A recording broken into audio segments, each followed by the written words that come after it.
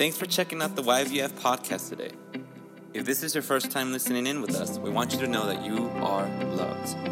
Wherever you're joining us from, we hope this message encourages you, builds your faith, and helps you in whatever season of life you're in. Now here's Pastor Kevin.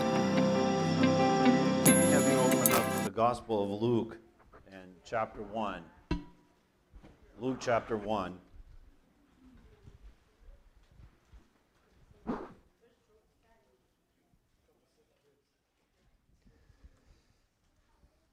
Luke chapter 1, which is a really long chapter, and we're going to begin looking at verse 76.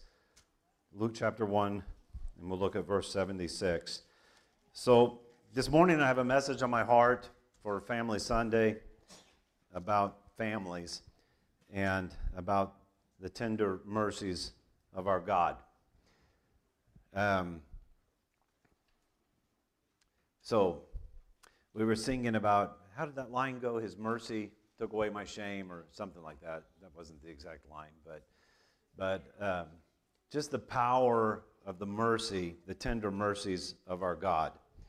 And I want to share a little bit of a testimony with you to go along with that. If you know me really well and have known me for as long as I've known some people in this church, at least maybe not close, but you've known of me because I would come here many, many years ago. I think the first time I came to Yerington was in 1994. So whatever that is, 28 years ago. If you know my family really well, then you know a lot of details about my family. If you don't, then you don't know very much about me. And that's okay. I'm not going to share a whole lot of in-depth details, but I just want to share a little bit of a testimony from my own life because I really believe that is going to be an encouragement to you, and you need to understand the context of the word that the Lord's put on my heart to share with you this morning. So last Sunday, a lot of people were kind of surprised, like, what? We have this special guest, and wasn't Leon Patillo awesome? and Kevin just pumped him up so much, and then Pastor wasn't even here on Sunday. What's the deal with that? Well, I know. Well, I didn't feel bad for me because it was amazing. So everybody always has to just be where God wants them to be and needs them to be. So last Sunday, or last weekend, I was in Oklahoma for Stephen's birthday. So in case you don't know, because there's new people here, Stephen is our oldest son. He's 37 years old, and I'm 58 years old, just in case you didn't know. So obviously, he was born when I was really a young guy, right? And I thought I was pretty old then, but I was pretty young. And in case you didn't know, we have 11 children plus foster children. And for some people, that's shocking. For us, that's just an amazing blessing from God.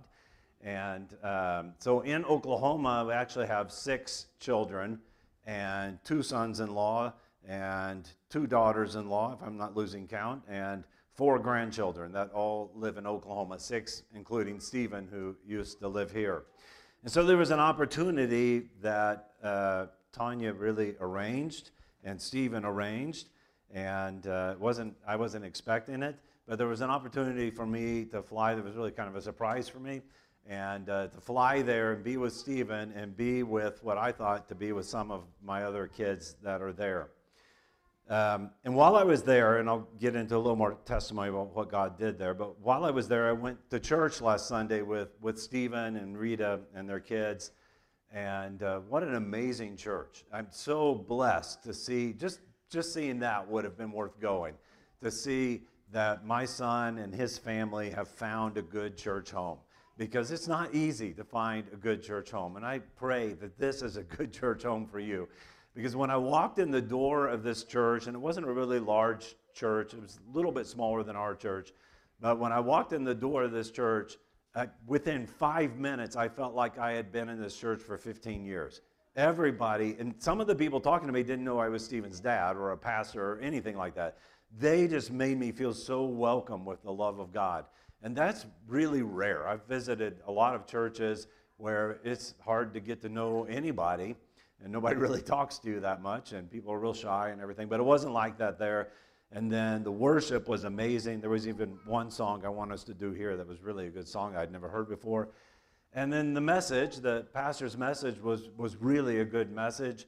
But in the pastor's message, there were some things that the Lord was speaking to me that I'm not even sure the pastor intended for them to come across that way. But hopefully that happens when I'm preaching for you, that as you listen, the Holy Spirit is speaking to you personally in your life.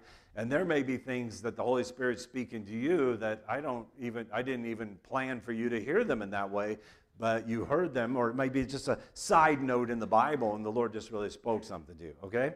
So, that said, Luke chapter 1, the pastor was preaching through the Gospel of Luke. And so one of the passages he read was what I'm going to read to you right now.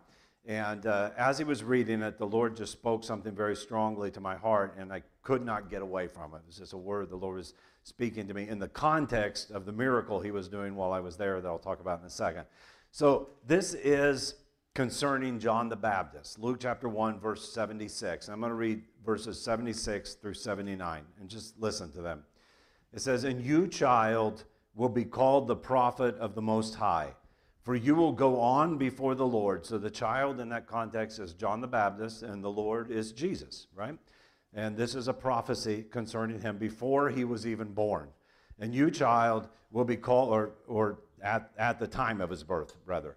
"And you, child, will be called the prophet of the Most High, for you will go on before the Lord to prepare his ways, to give," listen to this, just listen to all the words of this, "to give to his people the knowledge of salvation by the forgiveness of their sins." I want to say something to you this morning, that this is what we need in our lives. We have a knowledge of salvation. You know, we know we're saved, or we believe we're saved, but there's a knowledge of salvation where you know that you know that you know. And it's so settled in your life that it changes every aspect of your life. And the Lord this just jumped out to me when the pastor was reading this, that the knowledge of our salvation comes by or in the forgiveness of our sin. Many of you this morning, you may be watching on the internet, you may be sitting here right now, but many of you do not know that your sins are forgiven. You confess that on Sunday morning, you sing it in songs, but you don't feel it on the inside. You don't really feel that those sins are forgiven. This knowledge, and you know, sin is a lot more than you did some bad thing. The word sin in the scripture means literally, in both Greek and Hebrew, the missing of a mark, that you tried to do the right thing and you failed. You know, there are sins of commission where we purposely do things wrong that we know that are wrong. And those things are actually easier to deal with in our lives because we know they're wrong. We knew it was wrong before we ever went into it, and we ask God to forgive us for that. And hopefully as we grow in the Lord, we do that less and less. But no matter how much we grow in the Lord, we continue to fall into these sins of omission, where we just fail to do the right thing. We wanted to do right, and it just all completely fell apart. And God wants you to know this morning that as far as the east is from the west, and by the way, if you start heading east, you'll never end up heading west. Think about it. That's how far they are from each other. As far as the east is from the west, that's how far by the blood of Jesus he has separated you from your sin. So much so that in 1 John chapter 3, it says that because his seed abides in you, you cannot sin. And it's very obvious in 1 John that he's not saying that you cannot fail or commit a sin, because in 1 John chapter 1, he says that if you say you have no sin, you're a liar, and that when we sin, we should confess those sins before God. But then in chapter 3, he says you cannot sin, and that's because he's taking sin to the next level. What he's showing us there is because you have been born again and the seed of Jesus Christ dwells on the inside of you, your life cannot be a failure. You are destined for success. If you'll just believe this and follow God, we need to have this knowledge of the forgiveness of our sin. Over years of ministry, I've noticed that one of the biggest problems people have is not even forgiving others, but it's forgiving themselves or receiving the forgiveness that God offers to them. and walking as the righteousness of God in Christ. And most often, the problem with forgiving others has mostly to do, if we'd admit it, that we cannot forgive our own selves, that we don't feel the righteousness on the inside. I want to talk to you about feelings today, because feelings are really important. In our quest to understand faith, oftentimes we reject feelings. But feelings are hugely important in our lives. And God wants us to feel things. So, okay, verse 76. So let's look at verse 77. It says, so he's going to prepare the ways of the Lord to give his people the knowledge of salvation by the forgiveness of the sins. And this is what I want to really focus on. Look at verse 78. Because of the tender mercy of our God. And here in just a few minutes, I want to extrapolate this word tender and this understanding of tender mercies. But it's because of the tender mercy of our God. And by the way, this phrase, tender mercy, has everything to do with feelings, what God feels about you. You know what we sang in that song? I can't remember all the words to it, but that when he looks on me, he doesn't see sin. If I'm in Jesus Christ, how much he loves me. He loves me more than any parent in here loves his children or her children. And you know how you love them. You don't see failures in them. Others might see them, but you're always going to defend them, to the nth degree because you see their potential. You see who they really are, mainly because you see yourself in them, right? In your own children. Well, think of this. God sees himself in you because you are in Christ Jesus. Because of the tender mercy of our God, with which the sunrise from on high, Malachi chapter 4, I don't have time to read it, but you can go look at it. It says that the sun will rise with healing in its wings, with which the sunrise from on high will visit us, to shine upon those who sit in darkness and the shadow of death, to guide our feet into the way of peace. We need to find, our world needs to find a way of peace. And we need that way of peace in our lives. I know that, I just know by the Holy Spirit, not because I know certain specific situations or something, but I know that many of you are sitting here this morning, perhaps all of us are sitting here this morning, and we know we need to find a way of peace in our families. So before I go any further, and I want to read some other scriptures to you and talk to you about these tender mercies, let me just share a little testimony. I don't really like sharing this testimony, perhaps because, nobody likes their life to be an open book, but I know by the Holy Spirit I need to because it's important for you to hear these things. So I said that we have 6 children that live in Oklahoma. What I did not say is that some of them I've seen off and on in recent years. Some of them have come here, and I'm not talking about Stephen, who was always by our side and lived here, but my 5 other children that live there, the youngest of which is 19. So, they're all grown up, old guys now.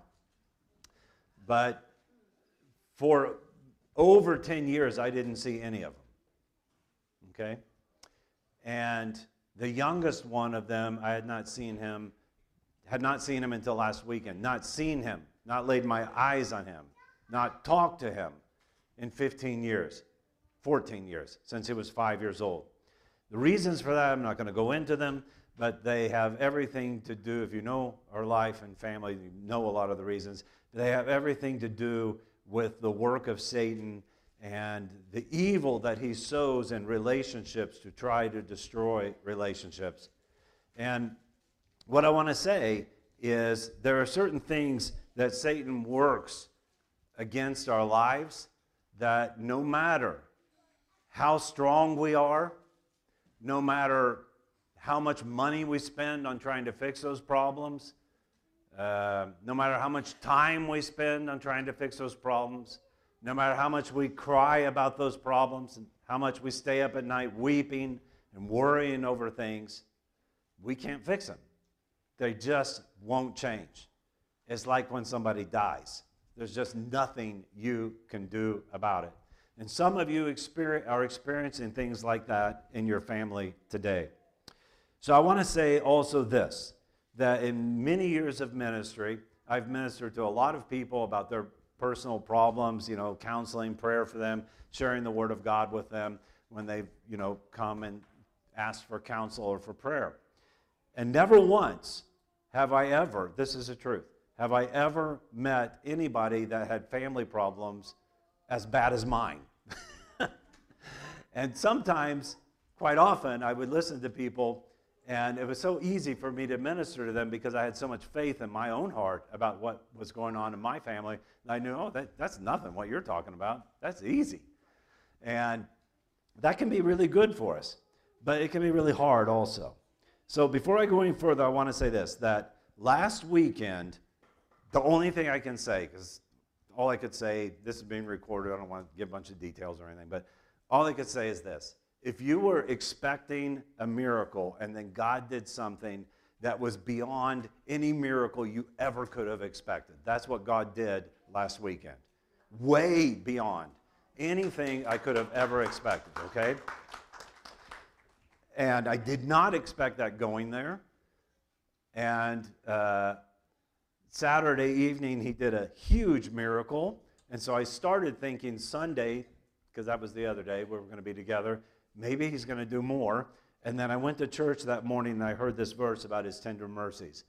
And I just began weeping because suddenly I had this revelation and God opened the well springs of my heart and filled them up with this feeling. I want to talk to you about feelings this morning, okay?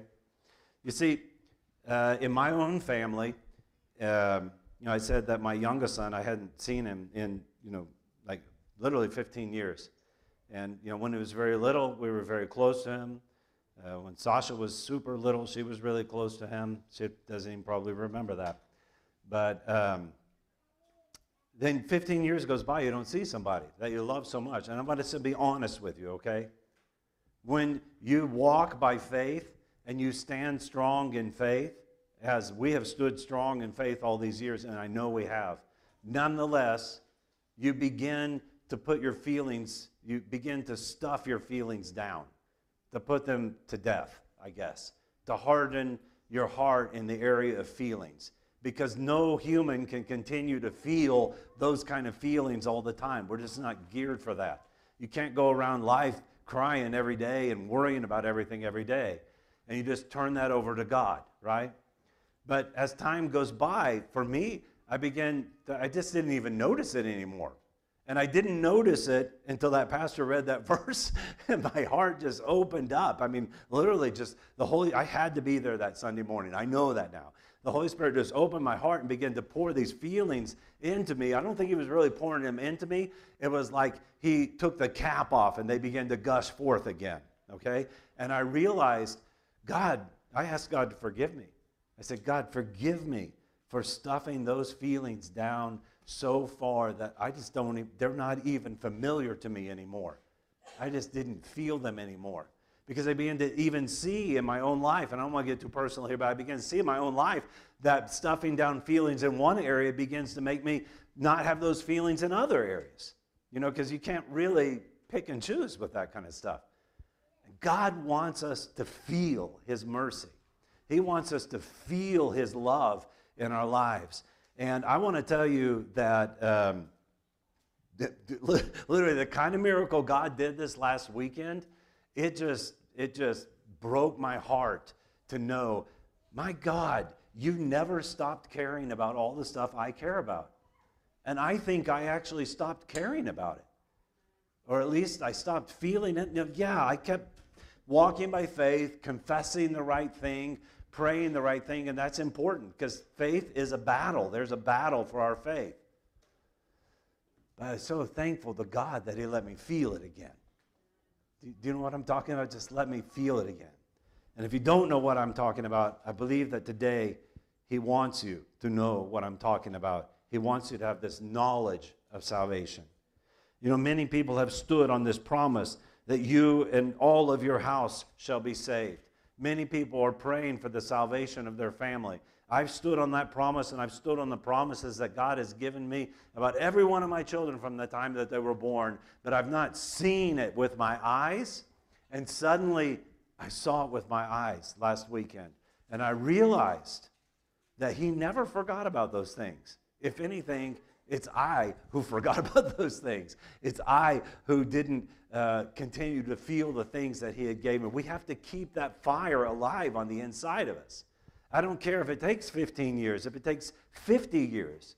We have to keep the zeal of God alive in our hearts. You know, they were shocked when they saw Jesus go into the temple and cleanse that temple out. But then they remembered after it happened, oh yeah, it says the zeal of the house of God has consumed me. Is that fire of God, the feelings, are they consuming our lives? You know, sometimes we don't want to seem too radical, so we stuff our feelings down. We don't want to get too excited about Jesus, so we stuff our feelings down. Well, by the way, when that church ended, our church was starting here, so I watched the whole thing on the live stream last week, and man, I was so blessed to see people dancing and happy and excited and like, wow, that's what Yerington Vineyard Fellowship needs, to start feeling something again. I mean, we're not dead here. We're alive in Christ, and we need to be excited about Jesus. And God wants to release those feelings on the inside of us. So that's enough kind of about the testimony. I mean, there's so much I could tell you, but you don't even have a context, most of you, to understand any of it. But it's just a miracle, okay? So go with me real quick over to 2 Kings chapter 6. 2 Kings chapter 6.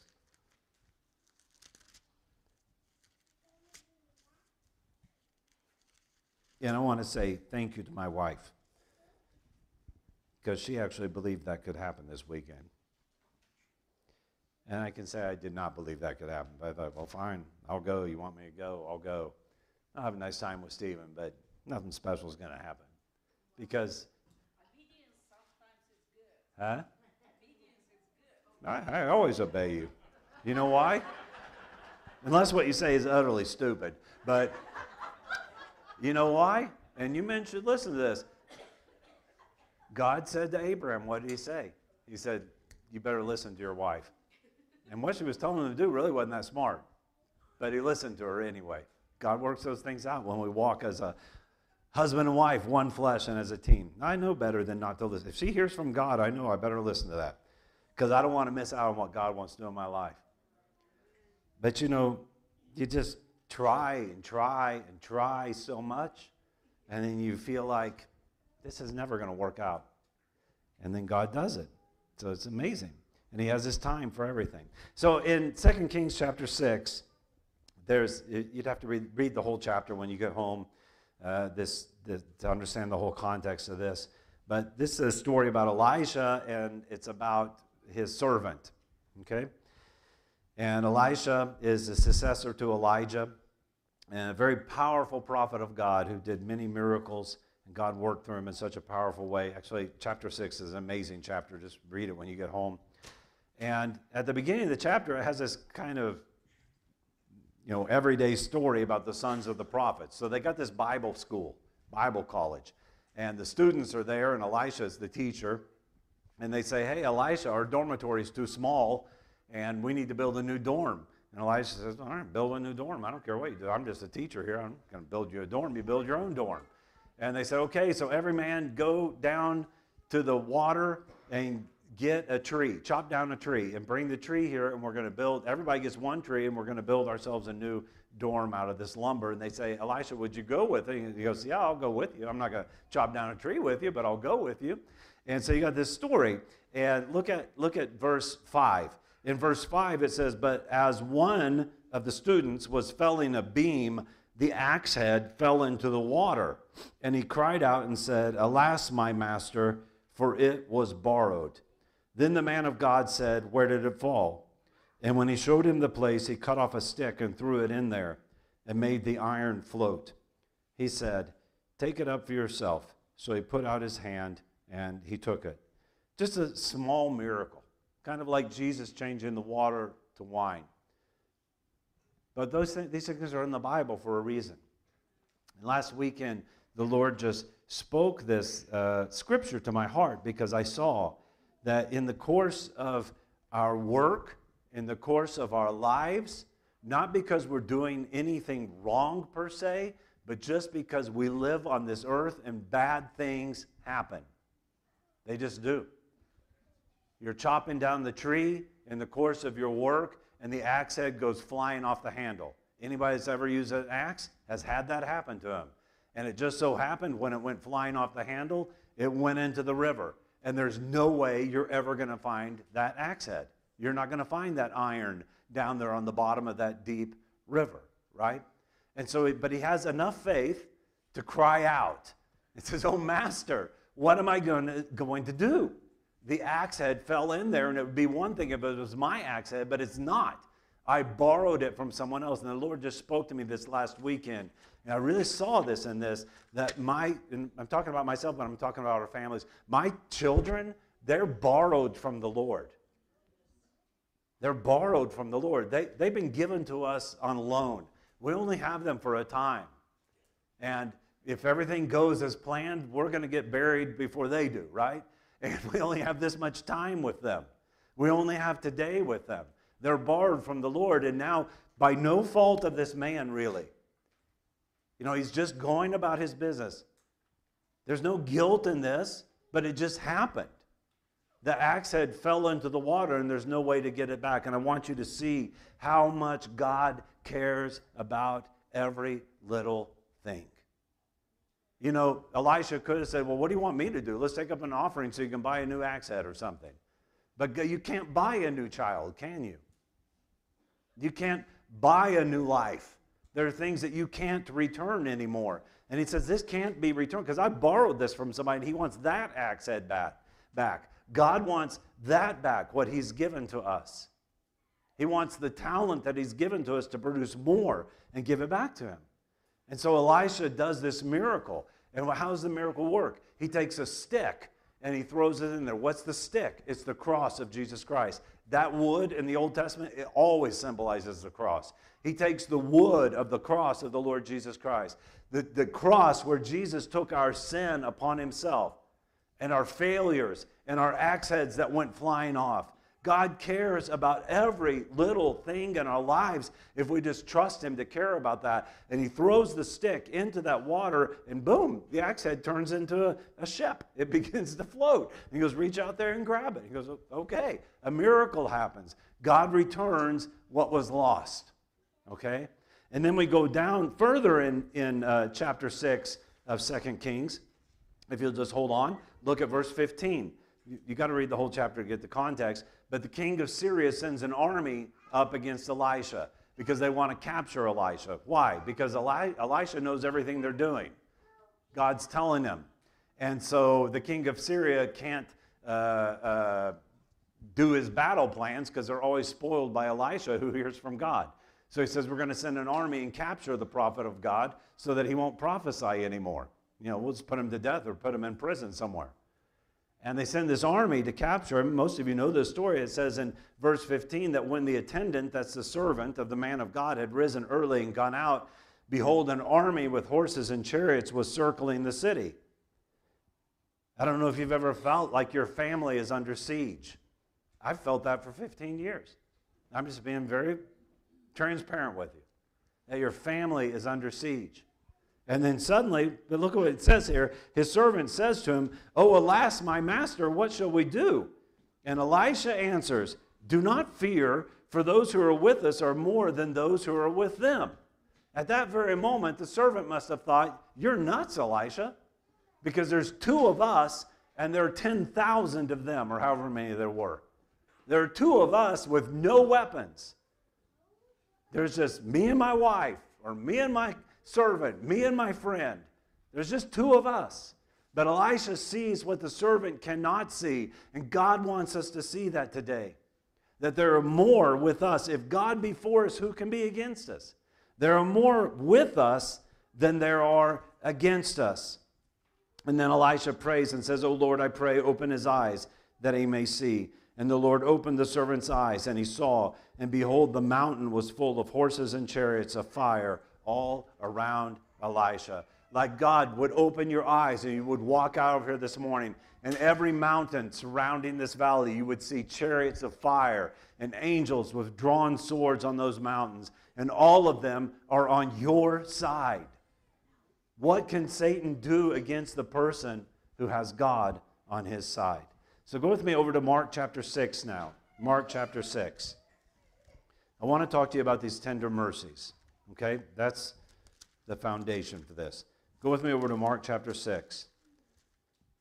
So we read in Luke chapter 1 the prophecy concerning John the Baptist, that he would go and prepare a way for the Lord so that people would have the knowledge of their salvation and the forgiveness of sin, so that they would find the way of peace for their lives and for their families.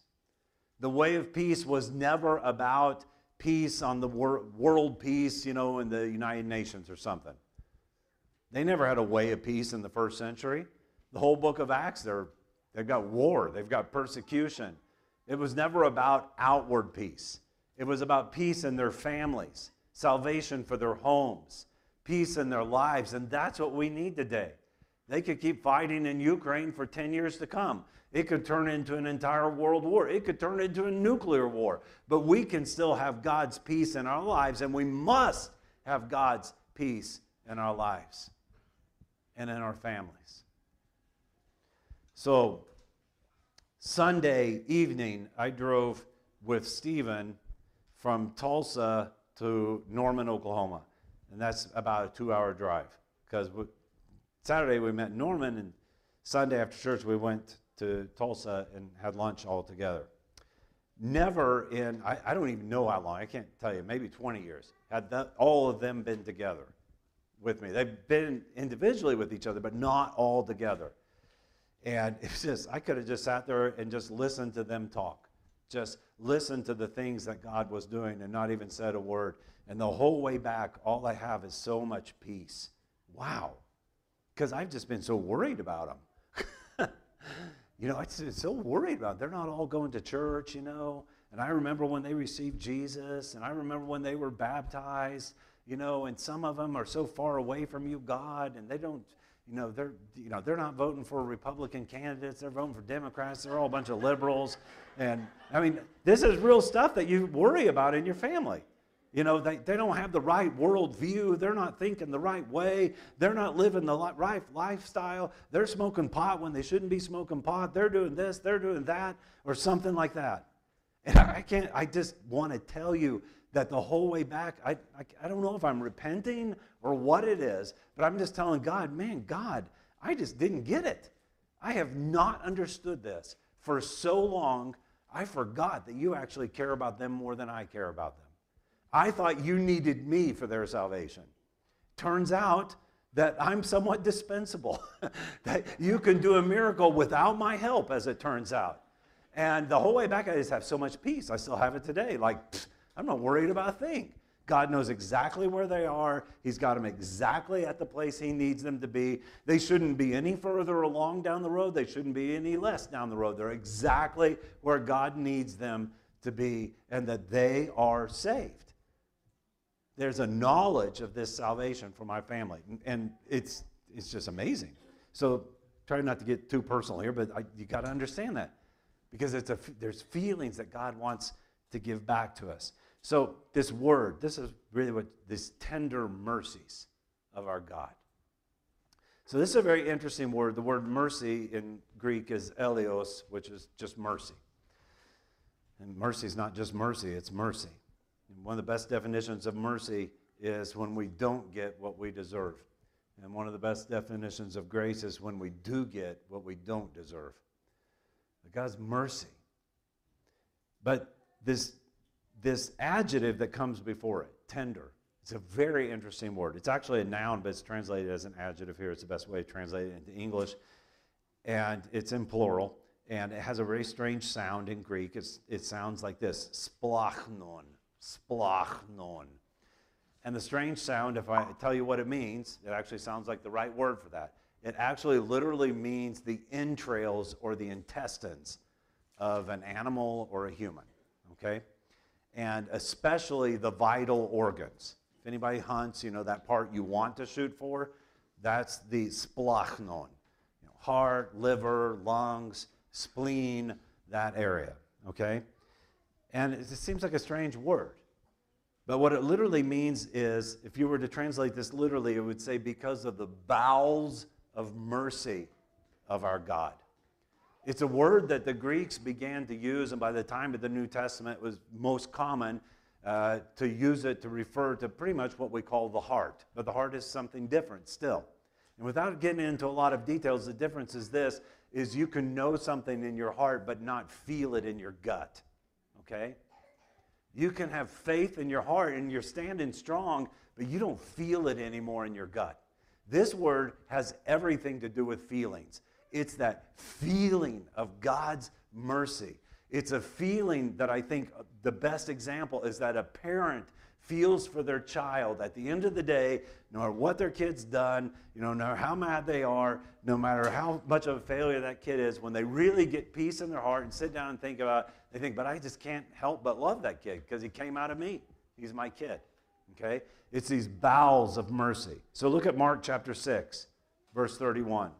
Mark chapter 6 and verse 31.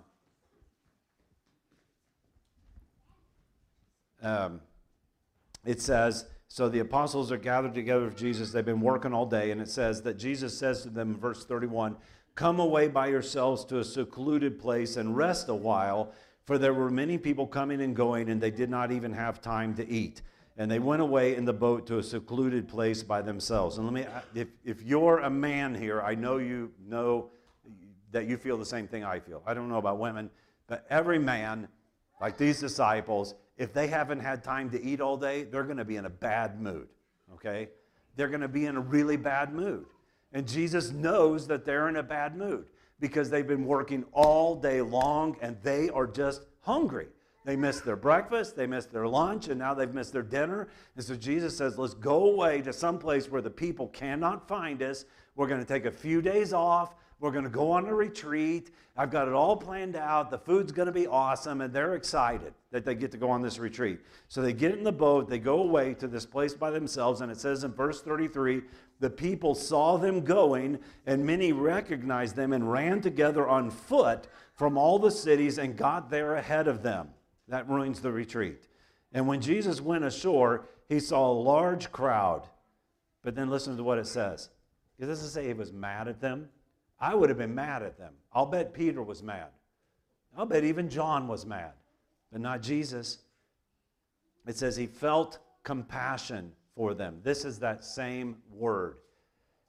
He had his bowels, I mean, this sounds weird in English, but just feel it in your heart. His bowels moved on the inside of him with mercy.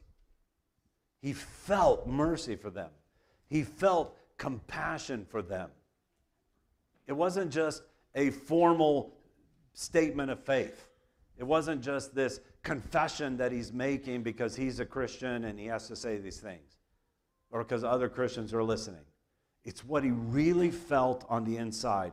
He felt compassion for them, and listen to why.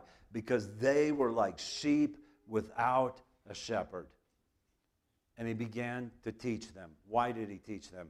Because they need the knowledge of salvation in the forgiveness of their sin. Teaching is a movement of compassion and mercy. To have the patience to teach someone, to help them to come to a knowledge of Jesus Christ. And it comes because you really love them. You really feel that compassion for them. And you know that they are sheep. You know, these are my kids. You know they belong to Jesus. But they've wandered off. Like the one that wandered off, and the good shepherd leaves the 99 to go find the one because he's wandered off. And he needs to have a shepherd.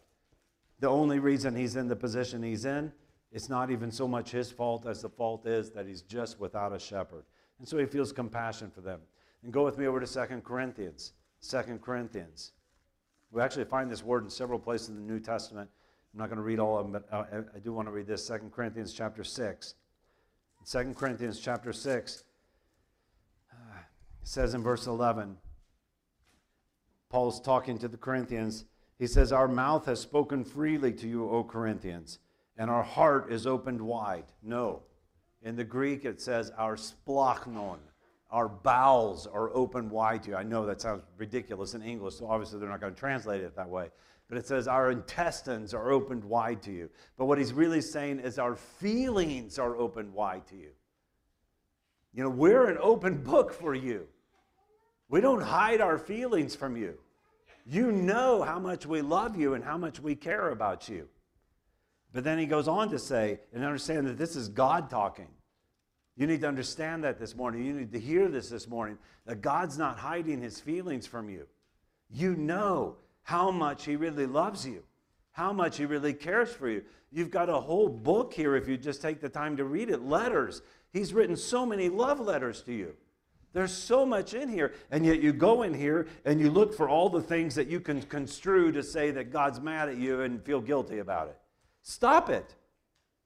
There's a lot of stuff you could construe that way if you want to, just like you could construe your own parents when you were being raised by them, words into saying that they hate you and they want and feel guilty about it, when they didn't hate you. They were disciplining you because they loved you.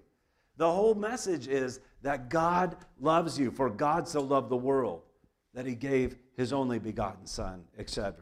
He says, so our mouth, God says, my mouth has spoken freely to you, O Yarringtonians. My bowels are opened wide to you. My feelings are opened wide to you. And he says, you are not restrained by us, but you are restrained in your own affections. So the word affections here are these bowels also, of these feelings. I understood this last weekend, really, and you just can't even imagine what a revelation it was to me to understand how much my feelings had been restrained. It's normal. We restrain our feelings, but God wants to release our feelings. He wants to release his power into our lives so that we would feel his love again. He says, you are not restrained by us, but you are restrained in your own affections or your own feelings. Now, in a like exchange, I speak as to children, open wide to us also, and do not be bound together with unbelievers, etc. And I understood from the Lord that the reason we're restrained in our own feelings is because we've not opened wide to the Lord. We're afraid to receive from him the forgiveness that he really has for our lives, or the love that he really has for our lives, because we know the responsibility it gives us also. The change that it makes on the inside of us. So open wide to Jesus. Why do you think Jesus gave us this meal? Why do you think he gave us this cup? Because we have to open wide to receive his body. This is my body which is broken for you. This is the cup of my new covenant. This is my blood. Open wide and receive the Holy Spirit. When he met the disciples after he raised up from the dead, the first thing he did is he went to them and he breathed on them. And he said, receive the Holy Spirit. The breathing alone wouldn't be enough if they didn't receive. Open your hearts, gentlemen, and receive the Holy Spirit. Quit frustrating the grace of God. Stop frustrating what God wants to do in our lives. And God says to them, you need to open wide to us also. And he says, I speak as I speak to children. Now, every parent in here knows what this is like, okay? These examples are so easy for us to understand if you've ever raised a child or are raising a child right now, that you're talking to them and it's going in one ear and out the other, right? You're talking to them and it's just like you're throwing snowballs at a brick wall or something. Nothing's penetrating. They're not opening wide to receive also. And then you say, well, fine, you're still going to do it because I said to do it. Fine, I'll do it. You know, and like when I was a little kid, I remember I don't know if kids do this anymore, we'd always stick our tongue out at people. Well, you didn't stick your tongue out at mom, so I'd stick my tongue out at her in the inside of my mouth. This is what it looks like. And on the inside, I was sticking my tongue out at her. I remember one day, she said, stop sticking your tongue out at me. And I was like, hey, she could even see inside my mouth. And probably I had bulging cheeks or something like that. But when we don't open wide to receive from the Lord, it's not his fault. He's trying to bless us. He's trying to pour into our lives. You know, I could have stubbornly told Tanya, well, I ain't going to go to Oklahoma this weekend. We got Leon Patillo coming here. And blah, blah, blah, blah. No, I did listen to her. There's a power in obedience. That I got on that plane thinking, well, I'll have a nice time, but I probably should stay in Yarrington. But no, God knew where I needed to be. And you know, I would have really missed out if I hadn't listened to God. We've got to be, as the old preachers used to say, under the spout where the glory comes out. If you're not, you just miss the glory. You miss what God has for you because you're not in the place He wants you to be. So open wide your heart to them. God wants you to feel again. He wants you to feel the things that He feels. There are 3 parables, and I'm not going to open these scriptures, just it's Family Sunday and just for time, and I think you know the parables, but I'll tell you where they are. Okay? There are 3 parables of Jesus where we find this same word, splachnon. And usually it's going to be translated into English as heart, but it has to do with feelings. The first parable is in Matthew chapter 18, okay? And it's basically from verse 21 through 35. And it's where Peter comes to Jesus and he thinks he's being really noble. And he says, how many times should I forgive, my neighbor, my brother? Up to 7 times? And Jesus says, what are you talking about 7 times? It needs to be the 70 times 7. And you need to understand the metaphor. He's saying without end. It doesn't mean count to 490 and then that's it. That he's saying without end. You just keep forgiving him. And you know that Peter's in shock. Because honestly, we know the scripture, but in real life, we have a limit to how many times we're going to forgive him. But Jesus doesn't. And he says, so I'm going to tell you this parable. And he tells a parable about this master who has a servant, and the servant owes him 10,000 talents. Now, understand, that's like 10,000 years' worth of wages. So I don't even know how much that is in dollars, but it's an impossible amount. You could never pay it back. I don't even know how he got into that kind of debt. Remember how Jesus taught us to pray? Forgive us our debts as we forgive our debtors. And this parable shows us that our debt before God is impossible to repay. And your debt before me, whatever you did to wrong me, it's nothing. It's nothing compared to what I owe to God, okay? And so the servant, he's going to sell the servant, okay? And if you know how slavery used to work, right? And in American history, we have a good understanding of this, I think. He's going to sell the slave to one person. He's going to sell the slave's wife to another person. And he's going to farm out each one of his children to other people. Okay? And you're like, what kind of picture of God is that? Well, it's Jesus' parable, so don't argue with me about it. But why is he going to do this? Because there's a debt that cannot be repaid. And so the servant comes to him and falls on his knees, and he begs for mercy. And he asks, he does not ask the master to forgive his debt. He asks the master, he says, have patience, and I will pay you back everything I owe you. Well, he's not ever going to pay back 10,000 talents. He could work all of his life. He's not going to live 10,000 years. He'll never pay it back. But he says, have patience. And it says there that the master, he felt this mercy in his bowels. He felt mercy, the tender mercies. It was a feeling. And he looked at his servant and he said, I forgive you the whole debt. 10,000 talents, you're forgiven. The feeling, the tender mercies of our God, they do more than just have patience with people. Please listen to this. They do way more than just have patience with people. The tender mercy, when you're having patience, that's great. But we're not at the place where God wants us yet. Because when His tender mercies are flowing out of our heart, then they bring complete forgiveness of debt, complete forgiveness of sin. You don't have to pay anything back because you don't owe me anything anymore. I want you to know that you don't owe God anything because Jesus already paid the debt completely. And so stop trying to pay Him back because you can't pay Him back, and you don't need to do that because you don't owe Him anything. Live your life for Him out of love, and you'll be so much more successful in your Christian life than you ever would living your life for Him out of guilt. So He just completely forgives him. But then, you know what happens in the parable? The servant goes, and he has a friend who's also a slave, and that friend owes him a few 100 denarii. And a denarii is like a day's wage. So that friend owes him, maybe half a year's wages. Okay, it's a lot of money, but it is repayable. It's something you could repay, right? And so he says, pay me back. And he says the same words, exactly the same words. Have patience with me and I'll pay you back everything. But the servant is wicked. He received forgiveness from the master, but he would not forgive the little debt that his friend owed him. And so he put his friend in jail to make him pay it back. I never got that either, the debtor's prison thing. How are you going to pay it back when you're sitting in jail? He put him in jail.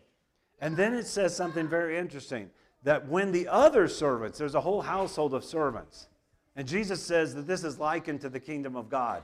When the other servants heard about this, it grieved them, and they went and they told the master. And so the master came and got the slave and dealt with him, and it says that he became very angry with him. There was a feeling that came on him. There's two feelings in the story. One feeling is mercy, tender mercy.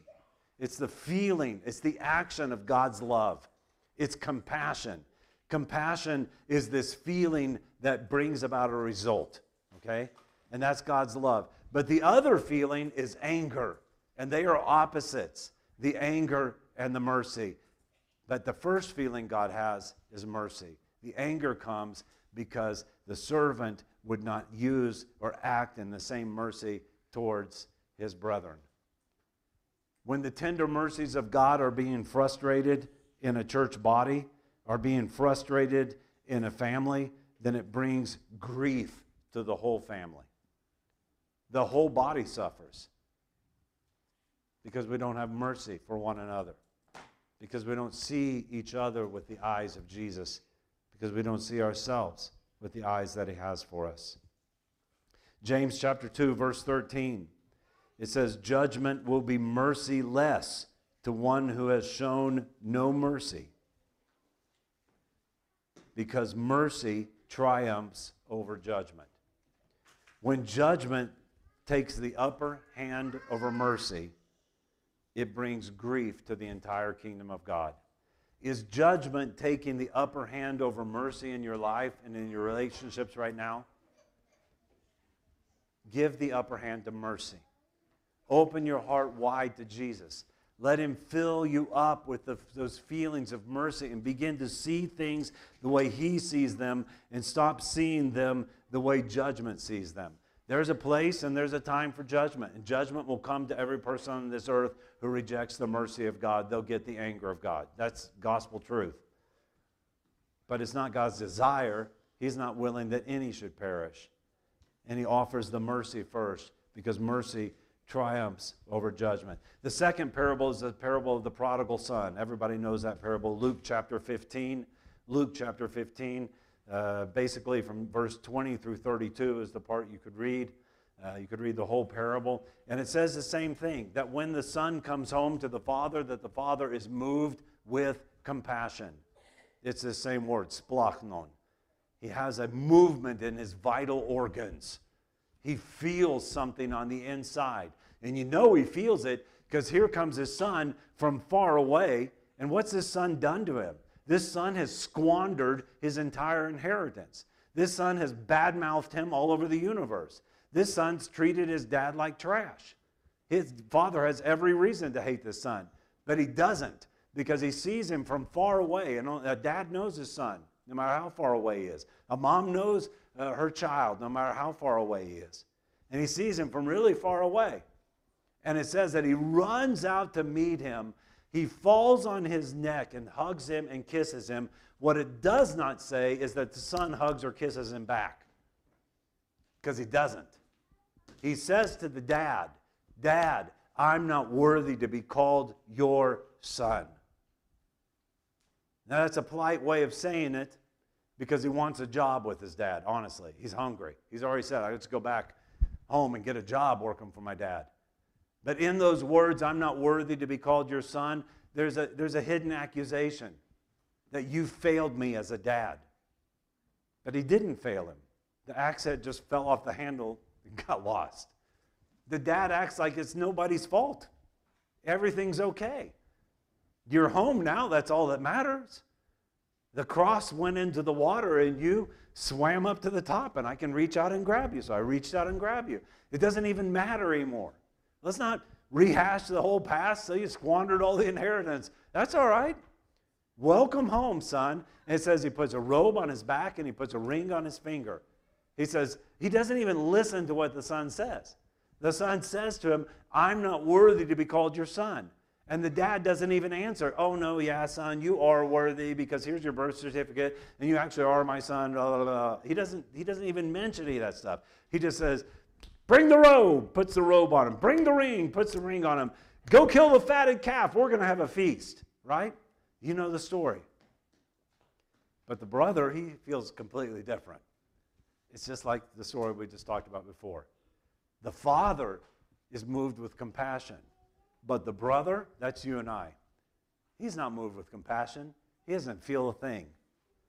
He finds out that his brother came home and got the fatted calf killed for him. He's mad. The anger and the mercy are opposite feelings. He's angry. And he says, I've been with you all these years and I've served you all these years and you never killed a fatted calf for me or made a party for me and my friends. And his dad says, son, you're always with me and everything I have is yours. In parentheses, if you wanted a fatted calf, why didn't you say so? Why didn't you just go kill one? They all belong to you anyway. You wanted a birthday party, why didn't you tell me? You're always here. You're always my son. What are you so angry about? Why don't you feel the kind of compassion I feel? Because today, your brother who was lost, he's found. The axe head floated to the top. Your brother who was dead, he's alive today. And the third parable in which we find this is the story of the Good Samaritan. One of the greatest parables in Scripture. Because all the religious dudes, they walk past the guy that's gotten beaten up. The pastors, the preachers, they all walk right past him because they're too busy with their religion to feel anything. And here comes a Samaritan, which if you know the culture, the most hated person that could come by. And when he comes by, it says, splachnon, he feels mercy. He's moved with compassion. And when he's moved with compassion, he doesn't call 911. When he's moved with compassion, he himself binds up the wounds. He himself pours in the oil and the wine. Then he's not worried about getting sued for this. He puts the guy on his own donkey and transports him to the hospital. And when he gets to the hospital, that's called an inn, he says to them, here's some money to take care of the guy. He pays the doctor's bills for the guy because this is what compassion does. When you're moved with compassion and you have these feelings, the money is no object. You want them to have the knowledge of salvation, in the forgiveness of sins, and to find the way of peace. And you're going to take that responsibility on yourself because that's what love does. That's the love of the Father. That's the love of Jesus for us. I want to go to one more place in Scripture. It's a book that we don't open very much. It's the letter to Philemon. Philemon. And you'll find it towards the end of the New Testament. Look in your table of contents if you don't know where it is. So go to Philemon, please. I can't even find it myself. So it's right before Hebrews. It only has one chapter in it. So, and in this little tiny letter, the letter of Philemon, another thing you could read at home, tells a story about a friend of Paul's named Philemon. And Philemon owns a slave. And I know that doesn't sound great today, but it's basically like saying Philemon's the boss and he has a worker that works for him, okay? And the slave's name is Onesimus. And Onesimus runs away because he's a lousy slave. He's a lousy worker. He wasn't a good worker anyway, and so he would get in trouble. And when he got in trouble, finally one day he just ran away. When he ran away, far, far away, he probably got picked up for some violation, put in jail, and he meets Paul in jail. And Paul leads him to the Lord. And Onesimus is born again. And Onesimus' life completely changes. And Onesimus becomes this great help for Paul. And Paul wants to work with Onesimus. But he knows, before I can work with Onesimus, I need Philemon's agreement. So I'm going to send Onesimus home to Philemon. And he writes this letter to Philemon, And the whole letter is about the tender mercies of our God. 3 times in this letter. It's in verse 7, verse 12, and verse 20. He talks about these tender mercies and about them being refreshed. Look at verse 7. I'll just read those 3 verses. It says, "For I have come to have much joy and comfort in your love, because the hearts of the saints have been refreshed through you, brother." The word hearts is this word bowels. The tender mercies, the feelings of the saints have been refreshed. This morning, let God refresh your feelings. Nothing is impossible for our God. Philippians 2, verse 5 says, "Have this attitude in you that was also in Christ Jesus." The word attitude would be much better translated in English as these feelings. I'm sorry. Have these feelings in you, the same feelings that Jesus has, and you will find rest for your soul. Let your joy be refreshed. In verse 12, he says, "I have sent him, Onesimus, back to you in person, and as sending him, I'm sending you my very own heart. No, I'm sending you my vital organs. I'm sending you my bowels. I'm sending you my very feelings. I'm laying it all out before you when I send Onesimus back to you." Then Paul goes in talking about how I could command you to receive him, but I'm not going to do that.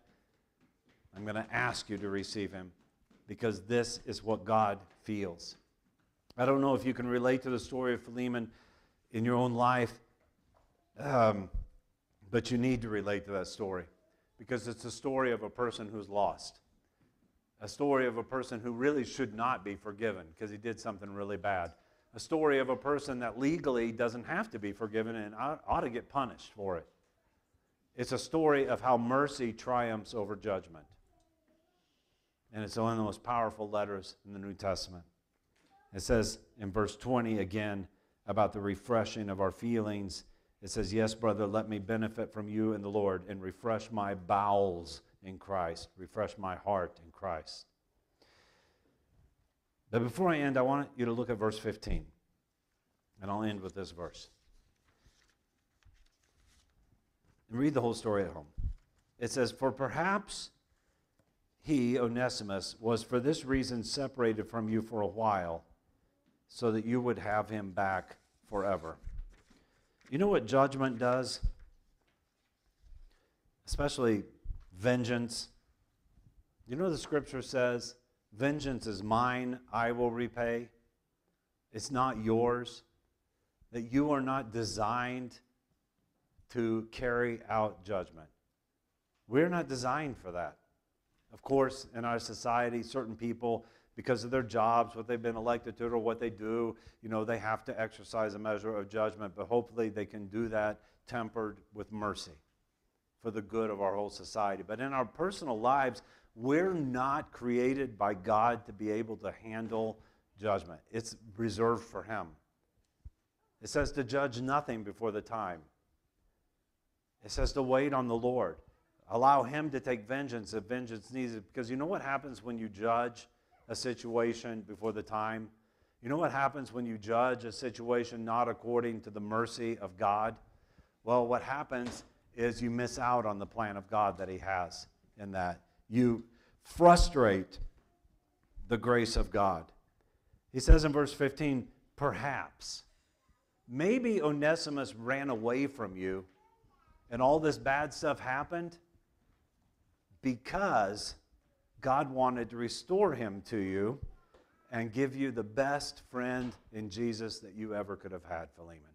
Somebody that'll be a son to you, and you need Onesimus. We sometimes think that, boy, I'm just happy that person's not around anymore.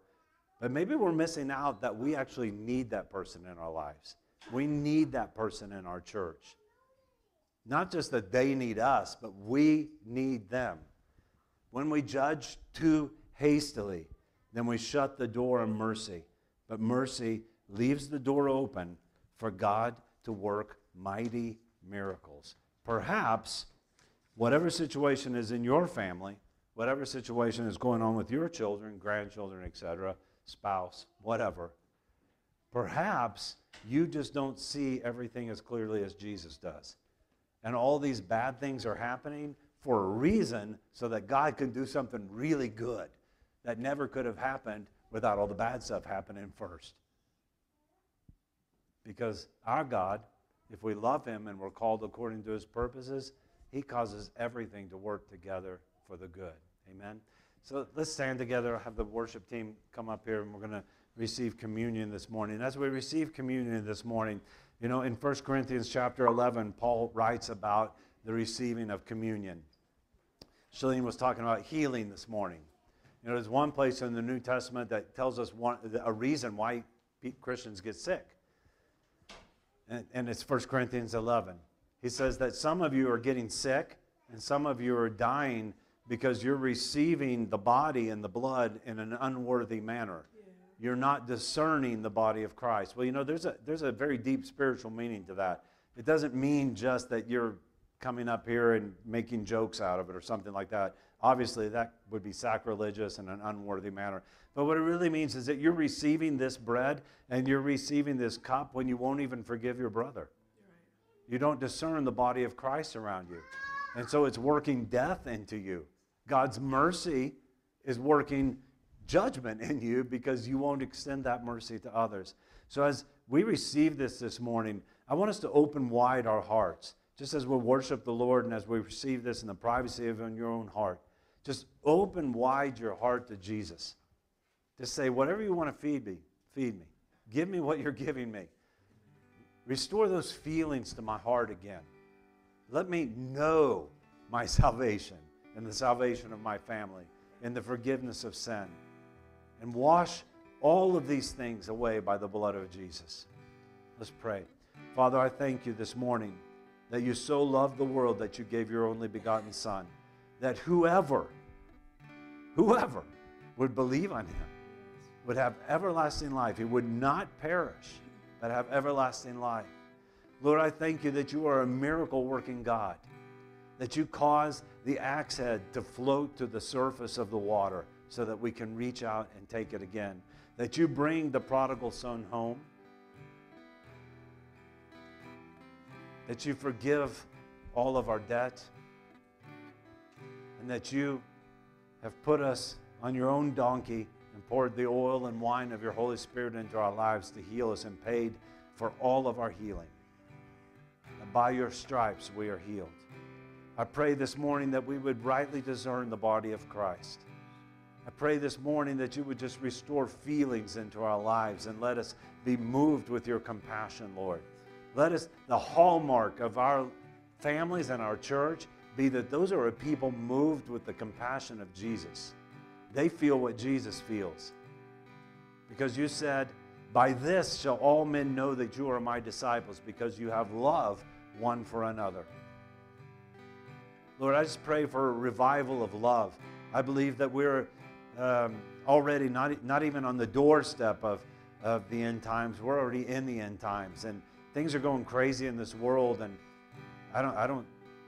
it doesn't seem like elections go the way that they ought to go, and nothing's happening, and this and that, and all this political stuff and everything around us, Lord.